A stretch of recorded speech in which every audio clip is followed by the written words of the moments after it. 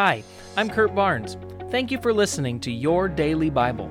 It's my prayer that you would be continually growing in your relationship with Jesus and that this podcast would be one of the many tools that the Holy Spirit is using in your life to bring about transformation. Don't forget to press the subscribe button, and remember, you can hear our full-length sermons at scf.tv. Welcome back to Your Daily Bible Podcast. We are in the book of 1 John, and today we are going to be reading chapter 2, verses 1 through 17. My dear children, I am writing this to you so that you will not sin. But if anyone does sin, we have an advocate who pleads our case before the Father. He is Jesus Christ, the one who is truly righteous. He himself is a sacrifice that atones for our sins, and not only our sins, but the sins of all the world. And we can be sure that we know him if we obey his commandments. If someone claims, I know God, but doesn't obey God's commandments, that person is a liar and is not living in the truth. But those who obey God's word truly show how completely they love him. That is how we know we are living in him. Those who say they live in God should live their lives as Jesus did. Dear friends, I am not writing a new commandment for you. Rather, it is an old one that you have heard from the very beginning. This old commandment, to love one another, is the same message you've heard before. Yet it is also new. Jesus lived the truth of this commandment, and you also are living it. For the darkness is disappearing and the true light is already shining. If anyone claims, I am living in the light, but hates a fellow believer, that person is still living in darkness.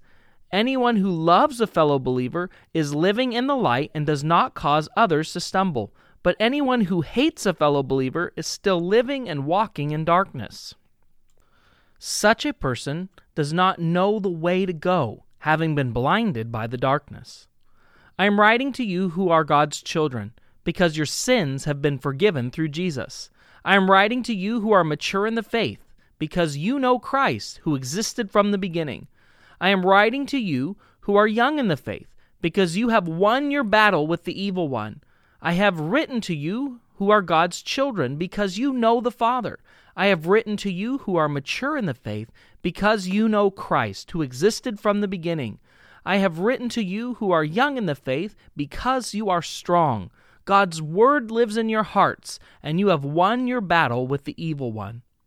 Do not love this world or anything that it offers you. For when you love the world, you do not have the love of the Father in you.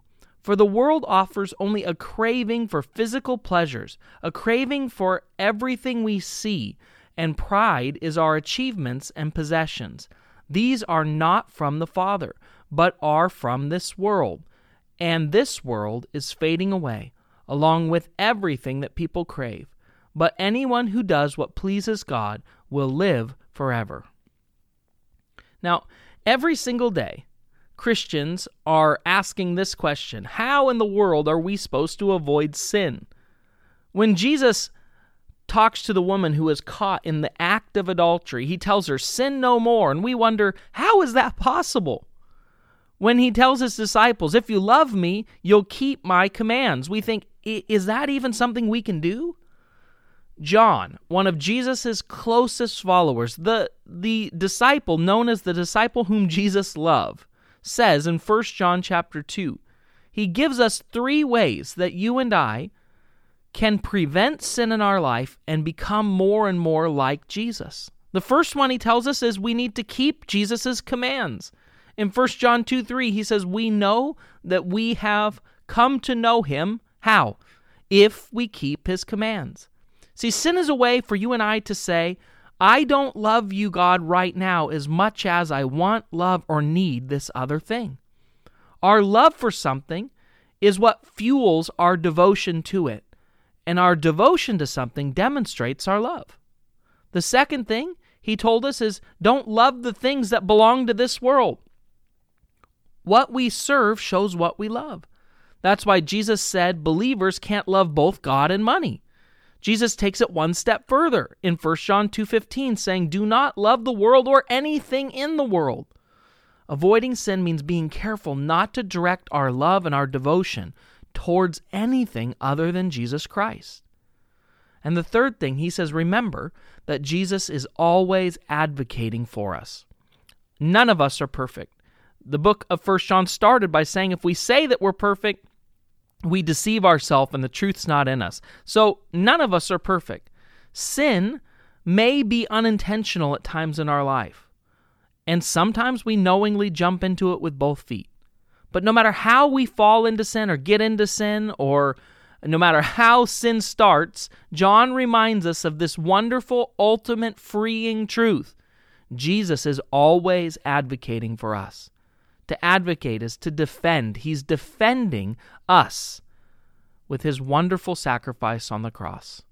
All sin is forgiven by and through Jesus Christ. So when you find yourself in need of forgiveness, ask for it honestly and wholeheartedly, knowing that he does forgive. And then go and sin no more. Let's pray.